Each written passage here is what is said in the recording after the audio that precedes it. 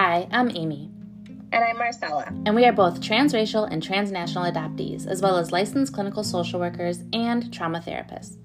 We have dedicated our lives to shedding light on the complexities of adoption and the system responsible for them. We have seen both personally and professionally the silent and overt struggles brought on by this trauma, and we are determined to do our part to bring about healing. We know that some of the information we share and topics we unpack may be triggering and uncomfortable at times, but we feel the only way to promote change is to be honest by sharing our truths and elevating the experiences of those in our community. We hope you will join us on this journey of listening and learning with an open heart and an open mind. Welcome to Adoptee's Dish. Hey everybody, welcome back to Adoptee's Dish. This is Amy. And this is Marcella. We are so happy that you're tuning in with us for another episode. We're really excited to dive into this topic today. We've actually had some people that have, kind of asked us a little bit about doing this topic. And I know Amy and I both get questions individually all the time from people. So we're going to dive into talking a little bit about things to ask a potential therapist if you as an adoptee are wanting to get into your own therapy journey, if you as a parent are trying to seek out resources for your child, because Amy and I can both attest to this. You really need to do your due diligence. And I think a lot of times we have people that it's really overwhelming, and we're hoping to just give you a little bit of a leg up and a place to start. Yeah. And shout out to you if this is something that you've been contemplating for a while and now are deciding that you really want to move forward with starting therapy. Maybe this is the first time you've ever done therapy. Maybe this is you've taken a break after a long time and are wanting to get back into it, but maybe have a different focus or things that you want to work on.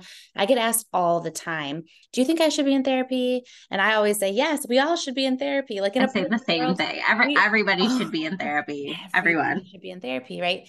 And I always get so curious when people tell me, oh, I was in therapy and then my therapist said like everything was fine. I don't need therapy anymore. I was just kind of like, what? I'm You like, must when have is when gone, is that day gonna come for me? I need right? to ask my therapist.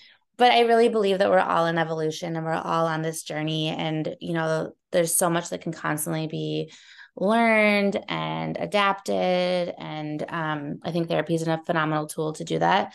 So we wanted to just, especially when we look at it from an adoption lens, we wanted to kind of point out some of our most asked questions and answer those for you guys, and also some red flags, some things that if a therapist says or does this, maybe this might not be the right fit for you moving forward if you're wanting to explore adoption related issues. Mm-hmm. What I think is really important too, and I've just learned this from my own experience, and I have worked with clients over the years, is it's also okay to kind of have like a little therapy like village. And like it doesn't mean you're going to be with one therapist or a multiple, therapists for like years and years and years. But like I think that I think what I always tell parents, especially when I get the calls for people, is like you're never going to find the perfect therapist out there. Like that's very, very rare to find. And so I have found for myself that I've had to kind of like Mod Podge little bits of things together in order to kind of create what works best for me. And I think that sometimes people get so pigeonholed into I have to find one therapist that just does it all and hits all the boxes and checks all of the things. And sometimes that's just not realistic, especially since there is such a huge demand for therapists right now, especially like high quality, like really competent therapists. And so I always just kind of disclaimer that for people of, you can kind of like piece together your own little therapy healing village. Yeah, I'm curious if you would mind sharing, because some people might not even know what that means or what that would look like. Do you mind sharing? And I can do this too, what your Yeah. healing village looks like? Yeah, so I have my like therapist that I see regularly, just like for, she's a trauma therapist. She will do EMDR and those kinds of things with me. And I've been with her for years at this point. So shout out to her. And she also, which I love, incorporates some more holistic things. Like I've talked about in other episodes, she'll do like Reiki in addition to EMDR and like those kinds of things, which are just super powerful and helpful for me. I also have seen somebody that I will see for intensives, which is a mixture for me of like EMDR and IFS, internal family systems work, to really work on like inner child healing, to work on, helping all of my protective parts within my protective system to kind of collaborate a little bit better. And that's done a little less regularly, but for like way longer chunks. Like I might do something for like 3 or 4 hours. I also see a naturopathic doctor that, is kind of less of the westernized medication stuff, which is really helpful for me. I also see my own just like soul Reiki practitioner who helps align all of my chakras and helps my nervous system to just realign, and also does some kind of like ancestral healing work and kind of things like that. So I have found that for me, having the mix of all of those things is just what works for me. And yeah, so that's kind of what I have found right now works for my system. But what about you? That's awesome. Yeah. So I see my regular therapist, and she is a true trauma therapist. She's actually not touched by the adoption experience, but because she Oh, is such neither a is mine. yeah, because she is such a good trauma therapist and she understands the science behind attachment and neurobiology and attachment cry and all that stuff. We do EMDR intensives as well. We do Yeah. DBR, which is like a newer modality that we'll talk about in a bit. We do a lot of parts work, and she does structural dissociation, which I think is like a must if you are an adopted person. Yeah, for sure. And she's amazing with that. And then I also get massages regularly. That's something that's like Oh, very like same. great body work for me for like somatic stuff and getting comfortable with touch again. And like that for me can Mm-hmm. be really hard to do, just to slow Yeah. my body down for an hour. Um, that like helps me flex the muscle of like getting comfortable with being calm, which is hard for me. Yes.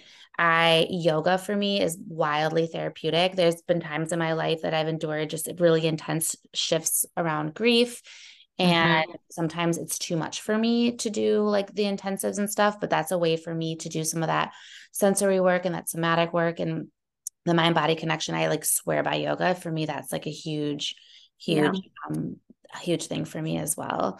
Other thing that I do is I work with a medium, which I know might scare some people away, like right now, like, Love it. but I work with a medium Love and we it. do astrological work around with some of that stuff. I really believe in that. I pull tarot cards every morning. It's like a way to help me ground and like Yeah. do some journaling and meditative work. So I really, I added that to my repertoire recently, and it was like doing all because I kind of like the basics of things, or you hear things on like the internet, but it's very different when you are working with somebody that is like that mhm. is their stuff, and like it's not just some like online quiz. And it was so interesting what came up, and it was like so spot on. I was like wowed by it. Yeah, it's amazing. So I do that. And then I think like I think connecting with adoptee community too. I think there's some power in Mm, knowing other adoptees and adoptee community and just being able to be around other people without having to put the disclaimers in front of yeah. everything that I'm about to say. That's also super healing. So I'm really close with certain people, such as yourself. And then I do find healing work in the work that I do. I really do find Mm, healing yeah. and just showing up to work every day and I'm reminded that of what the soul can endure. And I think that there's a lot there that I learned from my clients and the families that I work with. Totally. Yeah. Yeah, yeah.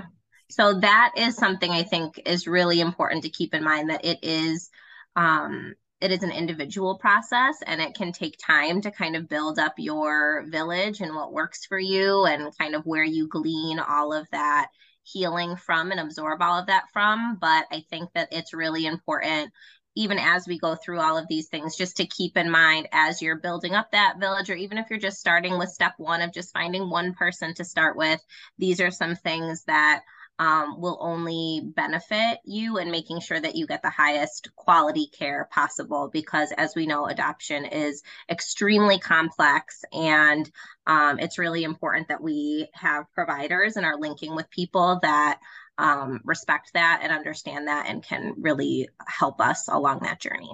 Yeah, not all therapists are created equal. I will say that out there. So, and not everybody shares the same beliefs. Not everybody practices the same modalities. So, as Yeah. a consumer who's literally using a service, which is therapy, do your due diligence, ask the questions. It's totally okay. I can't tell you, I would say the majority of people that I work with ask for a free 15-minute consultation. And it usually goes over, it's fine. People want to ask questions and make sure that it's a right fit or it feels potentially like the right fit to work together. And I love when people ask questions because opening Hmm. up and being vulnerable is like a really big ask and it's really hard to do. And so you want to make sure that if you're doing it, that you're in a place that feels safe and that feels accessible to reach the outcomes that you want. So we're going to kind of go through some of the questions that you can ask if you're not really knowing where to start with that conversation. And we'll just share our feedback and some things to look for and then some things to be a little wary Wary of, of. just to have on the radar. Dun dun dun. Okay. So when when we first started like brainstorming a list through this, it was funny because the first three things that both of us said were like the exact same. Like we're just Yeah. like, yeah, but all of this whole list that we have here, I think is like not necessarily in any particular order, Hmm. but just things that we think are important when wanting to work with a therapist that can help process the or whatever it is that's bringing you to therapy around the experience of adoption. Yeah. And these are things too, I just want to point out, like whenever I am not taking clients, like I will think to myself, like, who could I refer this client to that like checks a lot of these boxes? So like that is important. And I know that it is like few and far between sometimes, but I think that's something important too for clinicians out there who may be listening of if you are getting a referral for somebody who is impacted by adoption, like these are things that you should be really mindful of when you are potentially making a referral so that they're not just going to somebody that the reality is when there are therapists that are not competent in this area, additional trauma can get caused, and that's not what we're trying to do. So when you first think of things for understanding the adoption experience, what for you is like one of the top most important things that you would want somebody to know? We're smiling as we say this.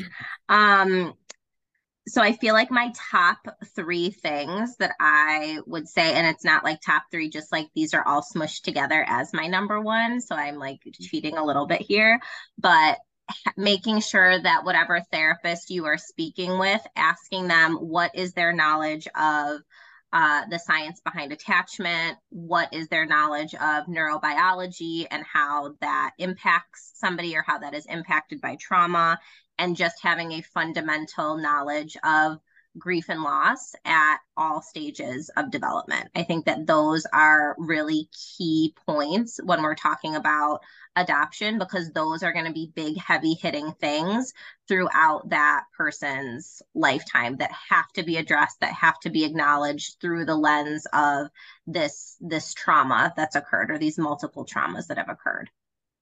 Yeah, I think that that's what we were laughing at is because when we were first thinking about our list, that was exactly mirroring my top things. I think that that is a very important aspect, making sure that your therapist understands the science behind attachment, understanding developmental trauma, Mm-hmm. neurobiology, the implications of trauma and how it impacts the nervous system.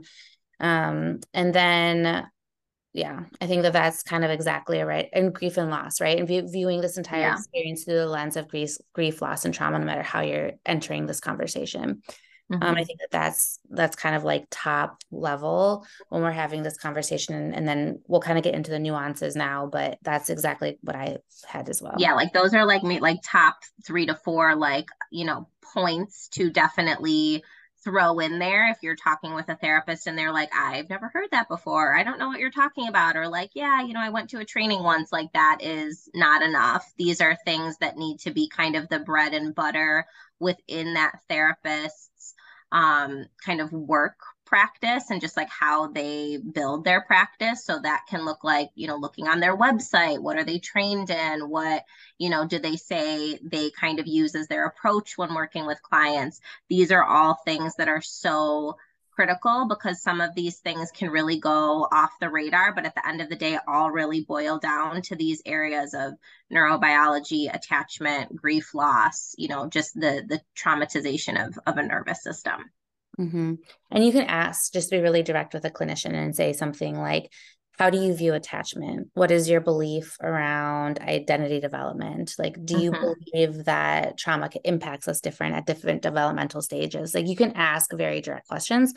That's not being offensive. In fact, I think it's you just doing your due diligence to make sure that you're hearing the answers and making sure that this clinician really is conceptualizing it the way that you do. Another one that we had been talking about is um, we kind of called it like connection making or helping to resource a family, which I think is really important. I always have the mindset that when I am working with an adoptee, really no matter their age, I have to be ready to work with multiple systems, to be working with multiple people. It's not necessarily, or very rarely, I should say, is it literally just the adoptee kind of in their own little bubble that I'm working with. That may be all that I'm seeing in terms of like individual sessions, but in terms of some of that collateral work, um, being sure that that clinician or that provider is prepared to do that because it's so, so important, especially when we're talking about adoptees that are still minors, being able to connect with the school systems, being able to connect with, extracurricular spaces that the adoptee might be in, being able to, communicate with birth family, with adoptive family, with extended adoptive family, any of these different kind of systems that are at play, the foster care system, the agency that they're working with, being able to, really advocate and be involved in all of those different areas, which some clinicians just are not willing to do. They're not willing to kind of do that extra legwork because it is a lot of systems that you're kind of navigating, but that is something that is extremely important, and being able to link appropriately to resources and anything that can kind of build up that adoptees support network. Yeah, and it can be hard because a lot of times when we think of caseworkers in the system, they're so overworked. Their caseloads are like astronomically high. It's truly a crime, in my opinion. And Yeah. sometimes that nudge from a therapist to just kind of say, hey, have you thought about this? Like there's resources and funding out there because your child is on an IEP or something like that. So just helping you see, really understanding and how to navigate the system, whether that's foster care, whether that's working with agencies, whether that's post placement, whatever that looks like, helping families really understand the nuances within the system so you know where and how to connect them to those resources. Even if it's like an adult adoptee that you're wanting to connect Mm-hmm. the adoptee community, right? Knowing, oh, your country of adoptees, they have a weekly or a monthly get together online. And I think you would Yeah, really or there's benefit these them. social media pages, or there's these Yeah. Facebook groups, or there's these meetups, or Yeah. in during COVID there was all of the Zoom stuff going on, like being able to Yeah. provide that information. And it's really important that therapists or providers are up to date on those things, because those are things that can really serve our clients no matter their age. Absolutely. So yeah, just navigating the systems, making those connections, helping build those resources for families. That's huge. No matter the Yeah. age, there's resources like across the lifespan. So, and not just for adopted people, for adoptive parents and for birth families as well. So that's also just really important to know if you're coming at this conversation not as an adopted person, but maybe a biological parent or family member, kinship, provider, family, or even an adoptive parent or caregiver. Yeah, I think that level of attunement is really key, because I can speak from experience. So many of the people that reach out to me because of all of this, trauma that's just been compounded, feel so isolated. And so being able to normalize everybody needs support, everybody is worthy and deserving of the care that they're needing in order to heal. That is really, really key. And a lot of providers are not willing to do that, or not not in the space where they just want to be doing that kind of extra legwork, but it's really needed. Totally.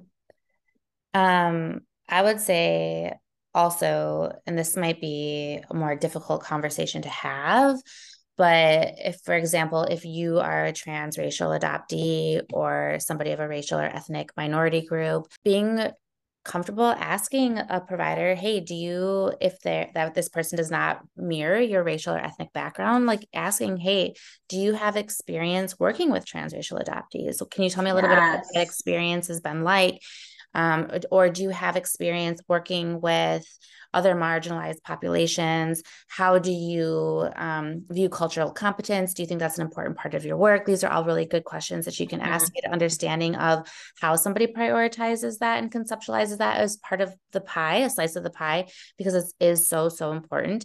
And especially when we're working with transracial families, we want a provider that's able to help hold families accountable so that they do the work, Yeah. to really provide that safety in the home and don't perpetuate harm that could be racism or homophobia or whatever it may be in the home Hmm. that really have been so harmful to our communities as transracially adopted people. So that's something else to keep in mind when vetting a clinician or a therapist.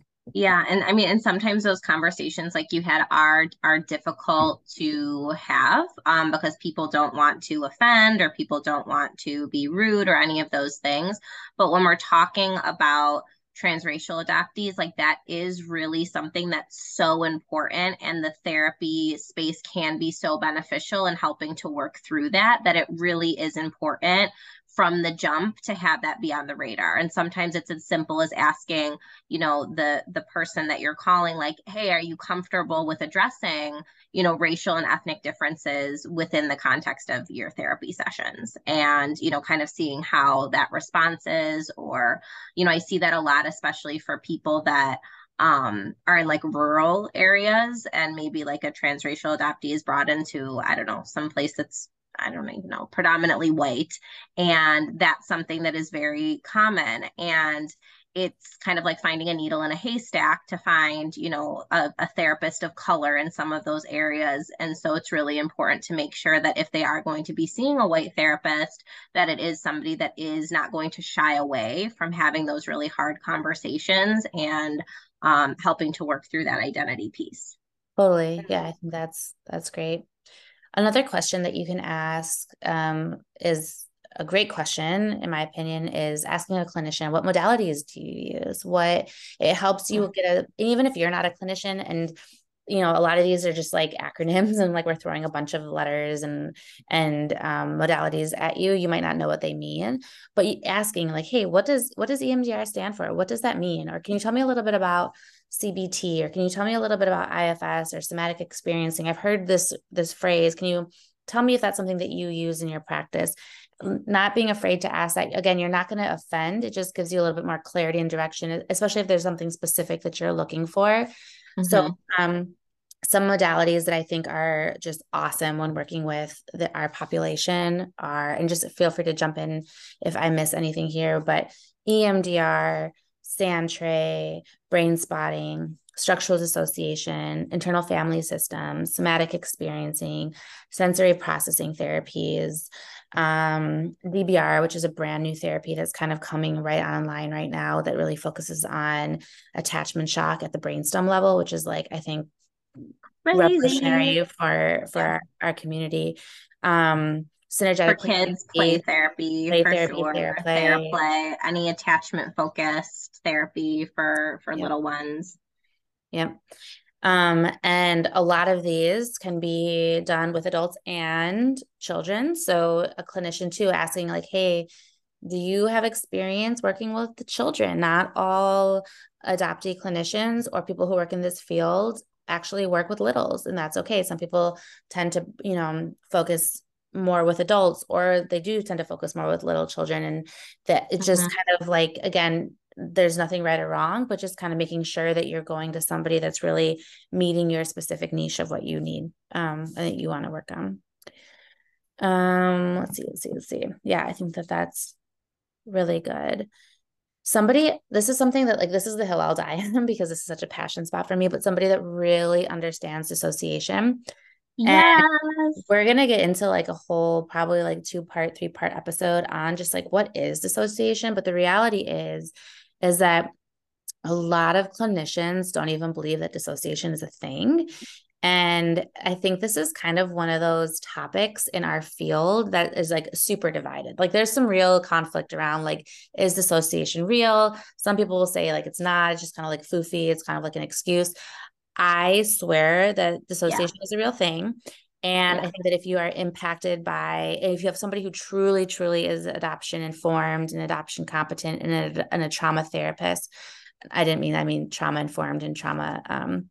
I think that you like really need to have a good sense of how dissociation impacts the nervous system, what happens as a result of dissociation, what dissociation might even look like.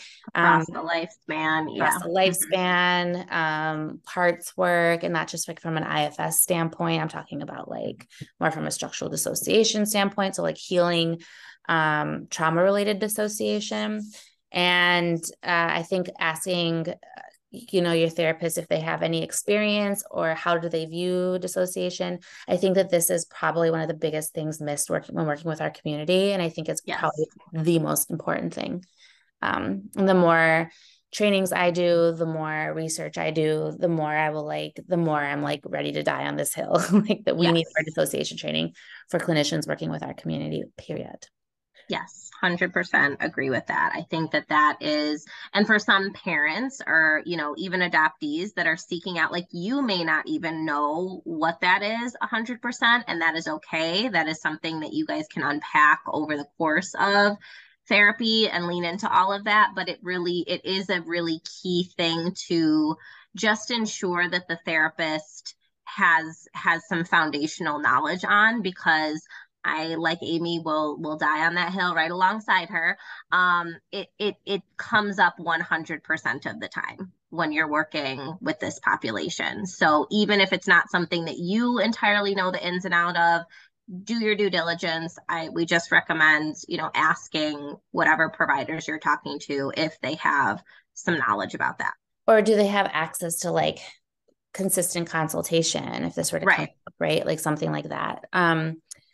Yeah. So, and then I think simple questions that might go without saying, but I think acknowledging just in this conversation is like, do you know anything about the history of how adoption even came to be?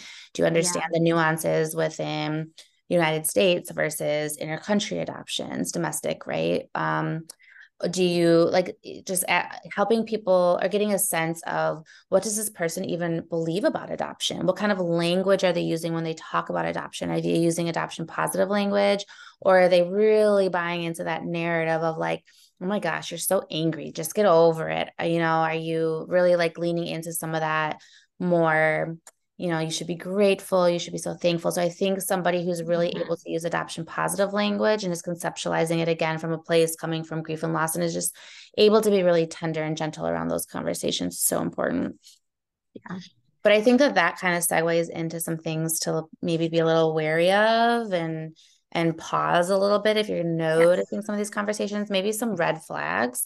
Not Yeah. to say necessarily that this clinician is a bad clinician, but just maybe not somebody who really understands the experience and the complexities of what it means to either be adopted or be touched by this experience. Again, whether you're coming as a adoptive parent or a biological parent. Yeah. And I want to segue in here just for a quick second too and say like obviously some of these things in my opinion, right, are like deal breakers, right? And some of them we'll get to. Some of them they just kind of maybe warrant additional questions or additional research or kind of doing some more of that due diligence, but what I think is so important and what I think, the takeaway that we would like you all to have, Amy and I is that we don't want adoptees or anybody with this level of trauma cycling through therapists, right? Like that it breaks my heart when that happens because we talk about it all the time. Adoption is like relational trauma to the max. The last thing that we want to do is be forcing an adoptee, no matter their age, engage into a situation where we find out a little bit down the line, oh, wait, no, this isn't a good fit. Oh, no, this person's causing additional harm. And then we have to deal with all of that additional loss, additional, ruptures within relationships.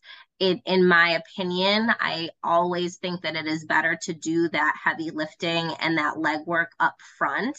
And Mhm. yes, does it mean that that therapist is going to be perfect? No. Does it mean that you might have to address some hiccups and, kind of navigate some hard situations, or that the therapist and the adoptee will have to repair stuff in session? Totally. And that's a wonderful part of the healing process. But I think that if we can save the adoptee from not having to go through any additional trauma and additional like messiness, that is, what we're hoping these lists will kind of help with a little bit. For sure. So I think for me, one of the first things that like immediately jumps out at me and my first gut punch reaction is, are you a clinician that's quick to pathologize this experience, right? Like I see so many of my brothers and sisters who are adopted that I believe are misdiagnosed with borderline personality and bipolar disorder and oppositional Mhm. defiant disorder. I think those are like the top three that I see that I'm just like, wow, I'm so sorry that the clinician or clinicians before you did not view your story through a lens of grief, loss, and trauma. And I'm curious if they did look through those lenses, if they would have come to the same conclusion. Our nervous systems to do all sorts of wacky stuff to protect ourselves. And especially when we're in this very vulnerable pre-verbal state in life, or when we lose our primary caregivers at any phase of any phase in our developmental path, it really takes a toll, and a lot of stuff can happen again. Yeah. So I think that I always am, how do you, conceptualize diagnosing? Are you Mhm. somebody who's really quick to diagnose? Are you somebody who has to diagnose because you take insurance, which again is not a bad thing, right? I think that that's great if that's a resource available to you. But I will say, as a provider that does have to diagnose for insurance companies, there is a difference between after one meeting with somebody slapping a really big, heavy hitting diagnosis like a BPD, like Amy was just saying, versus like an adjustment disorder. There's very, very different things going on there. Yeah. And I think that that really segues into somebody who, are you the type of clinician that really advocates for medication? Or do Yes. you try to do any and every possible thing to tap into stabilization and grounding and, aligning the nervous system, like maybe through some, dissociation work, whatever that might look like before that, like that would be like a last resort kind of thing. So somebody who is quick to diagnose and is trigger happy with the medication. To me, those are like glaring red flags Yeah. because it's like, to me, it's just putting a very flimsy and inappropriate band aid on a very deep rooted problem. And you're not getting in touch with the real deal of why that person's there. And that's just not somebody that anybody deserves. Yeah. It causes additional harm a lot of the time. It really does cause additional harm. Um, this might go without saying, but it's just, I think it's worth being, noting this. Okay. So as two social workers who've gone through grad school, it like blows my mind, like legit boggles my brain how barely anything was ever discussed about adoption in Hmm. any of our classes. And so that might come as a Nada. shock to some of you listening, but like it's just a theme in all programs and in the clinical work that we do, especially for clinicians that are also adoptees. We always like, it's a jaw dropping moment when we discuss this, but like barely anything, if anything at all, is ever discussed around adoption. So when we do assessments or when we do intakes, it's like not even asked like, oh, are you an adopted person, or like tell me, like, are you a family that was created through the experience through the process of adoption? Like that is such a massive Yeah. chapter in anybody's life who's been touched by this experience, and it's often completely overlooked. So I say that because it's really important that when you're vetting a clinician, asking them, like, have you had experience working with adopted people before or adopted families? Is this part of, and like, what, tell me what that experience has been like for you? Because a lot of times, unfortunately, clinicians just assume, oh, it doesn't really matter. That chapter doesn't really matter because we're just looking at the family now in the present, not Mm-hmm. really seeing that individual or this family in the totality and the wholeness and like from a holistic vantage point. So it just blows my mind how little our clinical world really attunes or understands this experience at all. Yeah, and going off of that, what I think is so important too, and obviously, like within my practice, people know at this point, like that is my niche area. Like I'm working with adoptees or other people that have been impacted by adoption. But for other therapists, right, that maybe would take on an adoptee client or something like that, this is something that even when I get referral calls, people don't all the time lead with that, right? So if like an adoptive parent is calling, I might not I might not know off the bat that this is an adoptee they're talking about because they'll say, "Oh, my child's dealing with mood swings and aggression and suicidal ideation and all of these things," and it won't come out until maybe later that this child is adopted. So it's as Mhm. important for the clinician that you are interviewing to have experience with working with this population, but it is also equally important if you are an adoptive parent or an adoptee that you are disclosing that information to the extent that is appropriate, because that is really important stuff for a clinician to know, because that might be the difference between, oh, you know what, I don't know if I'm the right provider for you. That's not really the population that I work with, versus somebody that's, tell me more about that. Or you can kind of get a vibe of, oh, this person has no idea how to work with this population. But that's such crucial information that I think sometimes a lot of like parents or referral calls I get, like they slip it in at the end, or like I bring it out. And I think that that's something really important to have out in the open. Yeah, my intake paperwork, I always apologize to new clients because I'm always like, okay, I need you to do intake paperwork. And I'm going to need you to devote like 30 minutes because I have a pretty hefty intake packet. I Yeah. ask a lot about adoption. I ask a lot about kind of like that history. And I'm always like, I know it's like not fun to do intake paperwork, but Do it it's in like, chunks. but yeah, like, yeah. Um, but I think it's interesting, like an interesting statistic around that is adoptive families seek clinical treatment about 3 to 5% more than non-adopted families do. And I think that that's a really telling statistic and exactly speaks to what we're saying is that we need to get curious about why are more adopted families entering treatment? Yeah. Is it the child that is having this grief that's not being attuned to? Is it parents that don't know how to attune to what's coming up in the home? Obviously it's both, but like how can we attune to that more just like in our intake process. um Another thing that we talked about was, where does this clinician work? Do they have a special allegiance maybe to a church or to a An religious agency. group or an agency? Obviously that the allegiance can get a little bit messy, especially if this is where the provider is getting reimbursed from. And whenever we're talking about adoption, we want to keep everything adoptee centered, and that can get very Yeah. messy very quick, and those lines can get blurred if there is an allegiance. So not to say that like people working for group practices can't do amazing, wonderful work. But just being really mindful of like, but is that an independent Entity. operation? Yeah. Yeah. Or is that something that might have an allegiance that could get blurred lines really quickly? Yeah. Mm-hmm.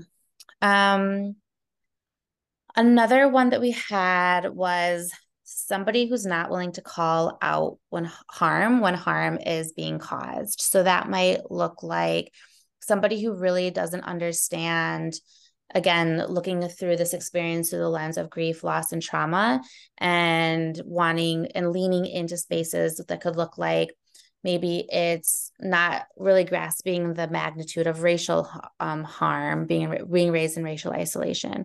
It might be, a clinician who really leans into punishment versus understanding what co-regulation is. Yeah, I see that a lot. And it kind of goes back to why it's really important to ask the provider if they're willing to collaborate with schools or other entities because I see that with a lot of the kids I work with. I I stir the pot at schools a whole bunch. Schools know that, you know, if I'm working with one of their kids, I will go to battle for those kids. And I say that to parents from the jump is like I will fight for your baby and make sure that like this is getting taken seriously and that the school is providing in a way that is going to meet their needs. And I think that that's really important because some of these schools and some of these other entities, whether it's an agency or whatever, they're really stuck in their way of like one size fits all policy, and that just doesn't work. And so I think that that is really important that you're working with a provider that is going to, you know, have that. I don't even know what it is, have that gene in them of just being able to, you know, kind of confront, but in a healthy, healing kind of way. Because both of us, I think, have the experience of working with clinicians or knowing clinicians who maybe who work from this angle. But when a clinician can promise that everything will be solved or resolved within 8 to 10 sessions, that's a huge Mentiras, lies. yeah, that's una mentira. Es una mentira. And yeah, I think that that's something that, you know, just be skeptical of that, especially because when it comes to the experience of adoption, this is lifelong work. And Yes. what might be coming up for you today might look very different what comes up for you 10 years from now. And so just allowing yourself to pivot when needed and lean into different supports when needed. But it's not possible to, you know, wrap up and Say finish. like, okay, like we're gonna do 6 sessions and that's it. Or I'm always very skeptical when I hear, you know, people that will say, oh, well, you know, this clinician made me the promise of X, Y, and Z. And it's like I tell my people up front, like I will very, very rarely promise anything. Like I guarantee stuff when it comes to like trying out co-regulation tactics or, you know, trying, you know, certain things here and there. But like in Yeah. terms of overall, like we're going to have things done by this date, like it is impossible to process that if you are truly being adoptee centered in your approach. Another thing that I think is different is a lot of times other clinicians will have the mentality is that if you've been working with a clinician for a year, something's wrong. But I am here to tell you, my friends, that when people sign up and work with us, they work with us for years. The Yep. majority of my caseload I've been working with for years. That is Same. plural. And that's not because we're not doing meaningful work. There's a lot of reasons why. It's because our systems do a really good job of not wanting to realize hard and heavy stuff, and getting our systems to not be phobic to realizing some of that can take a long time. Other modalities that a lot of clinicians use, and I'm not knocking, I think that there's, you know, stuff to be learned and useful tools, but like certain modalities like CBT, I don't think they really do the trick when working with our population. So that's another kind of thing to, if somebody's just pushing CBT, like, yeah, there might be some helpful Yeah. things there, but I don't think it's going to get to the nuts and bolts of what the work that you're wanting to do when working with our population. Yeah, really, any kind of like traditional like talk Talk therapy just really therapy. does not do the trick. Yeah. We have to involve our whole our nervous systems into the experience, or we're going to be missing the mark. So I think somatic, sensory based, you know, more hard, Like heavy true hitting, trauma work. true Yeah. trauma work, EMDR, brain spotting, all that stuff is so important. One last thing that I just want to attune people to as well is, and again, this is not something that is a absolute like deal breaker, but I think it is one of those things that does warrant more conversation is this label of a therapist being adoption competent. Mm. And this may be a little bit controversial sometimes, but I just put it out there because I hear a lot of people that I consult with or anything like that, you know, using that terminology and not really understanding that that doesn't necessarily mean that you're a trauma therapist. And also, anybody can really say that they're adoption competent. Like if you go on Psychology Today, people can just say that they're adoption competent without having necessarily gone through specific training. Like somebody could say they're adoption competent just because they're interested in working in adoption because they previously worked at an agency or a foster care system kind of worker. because they went to a training or two. Like that is stuff that sometimes is all that is encompassing their adoption competence. And which, I mean, I hope we can all agree is not enough, right? So I think that that is something just to be wary of, that sometimes clinicians throw that around and it's not necessarily accurate. And so that is something that I always encourage people. If you see that, just ask more information. If they are saying that and also kind of check all of the boxes for some of those other really important things that we described earlier, awesome. But if that's something that they're just like saying, oh yeah, I'm adoption competent, I work, with adoption, and like that's all they got, red flag. Yeah. Mm-hmm. One of my favorite questions that I've ever been asked from a prospective client was, how do you invest? So meaning me, the client was asking me, how do you invest in self-care and are you in your own therapy? And I was like, I've never gotten dang. asked that question. I want to get asked that I question. thought it was so insightful. And I was like, I love that you just asked me that. And I was like, this is what I do for self-care. I'm absolutely my own therapy. And, I didn't have to disclose every dirty detail, but what I love, one of the things I'm really committed to in my practice is decolonizing therapy. And a Mm-hmm. lot of what we learn in schools are these very colonized distance approaches. As a TRA therapist, a transracial adoptee therapist, I work with a lot of TRAs. And so there's like a lot of stuff ancestrally in our bodies and our systems that Yes. just feel the need to know what it's like to be in community. Like we crave that, we need that. And so I try really hard to decolonize a lot of my work. And one of the ways that I do that is trying to make my experience feel very relatable as a human. I love that. Like I always think about that when I have consults. Is like I love when people aren't afraid to just ask the really vulnerable questions, because it kind of tells you if your provider is willing to just admit that they're also a human, right? And not Right. like they're like on They're this. not a machine. Like they're human in this. Yeah. Yeah. And I just love that, because I think that the biggest thing that I truly believe that people say as well is that relational trauma is healed through relationships. And the more that we can get on level with our clients, the more that that becomes a possibility. So, yeah, I just thought that was a Love super, that question. it was a Kudos to great that question. person. Yeah. Yep. I don't So, think I've ever been asked that. yeah, Nobody I cares loved it. about my self-care routine. Yeah. I'm just kidding. So yeah, so hopefully this was helpful. We've gotten tons of emails and questions and messages about, what should I ask? What can I look for? All that good stuff.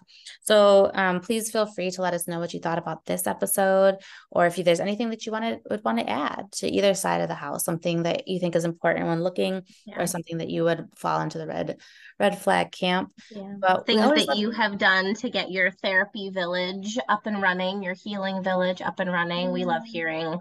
I just love hearing what works for people. And it's like, I think there's such beauty in that it doesn't always have to be the same. I mean, you and I are just like super weird and line up on a whole bunch of things, but like, I think that it's a really beautiful thing when I see adoptees coming in or adoptive families and like they just are open to experimenting and seeing what works for them. And I think that that's really cool.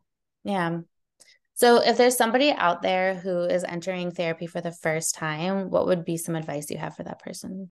It's not necessarily advice, but I would want to say that you are super courageous and super brave. It is such a huge step, and it is okay to be really scared and to be really uncomfortable. And I encourage you to just embrace it and embrace the opportunity to learn how to be vulnerable safely.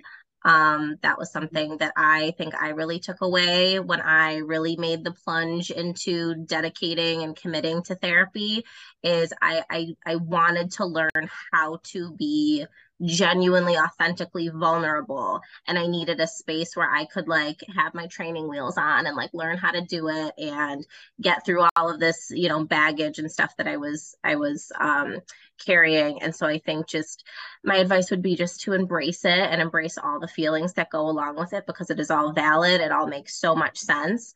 And just being able to lean into some of that scariness and some of that discomfort, because it can be really a life-changing thing. I love that. I Yeah. think I What would about probably, you? yeah, I think for me, it would be so similar. I would echo all that on being courageous. and leaning into the process of growth. I think all of us I think all of our healing, all of our growth, all of our development is well within our reach if we're brave enough to reach out our hand and welcome that in. I think that sometimes we get so focused on like where we want to be that we get really pulled from the present and we miss all the things that are happening right now, even if it's hard stuff. I'd like to warn people that oftentimes it gets harder before it gets better, but that's normal Yep. because you're working really, like I said earlier, like you work so hard, like these protective parts get activated. And we work so hard not to realize things that are uncomfortable because we're humans and we hate being uncomfortable. Yeah. But if we're able to just stick it out, healing is definitely growth and all that stuff is definitely within our reach. And vulnerability is absolutely our superpower. So I love what you said about learning how to be vulnerable, but doing it safely and having that space to authentically grow. So I always am so inspired by my clients. I'm so thankful to grow community with all of you listening. Yes. Thank you for tuning in and thank you for always cheering us on. Stay tuned for some exciting guest speakers that we have coming up. We're just, the topics are incredible. There's some good It's ones. so good. And as always, feel free to reach out with your thoughts, questions, opinions, stories. You can reach us on Instagram at Adoptees Podcast or Gmail at adopteesdish@gmail.com. And we look forward to talking with you next week. Thanks, everyone. Have a good day.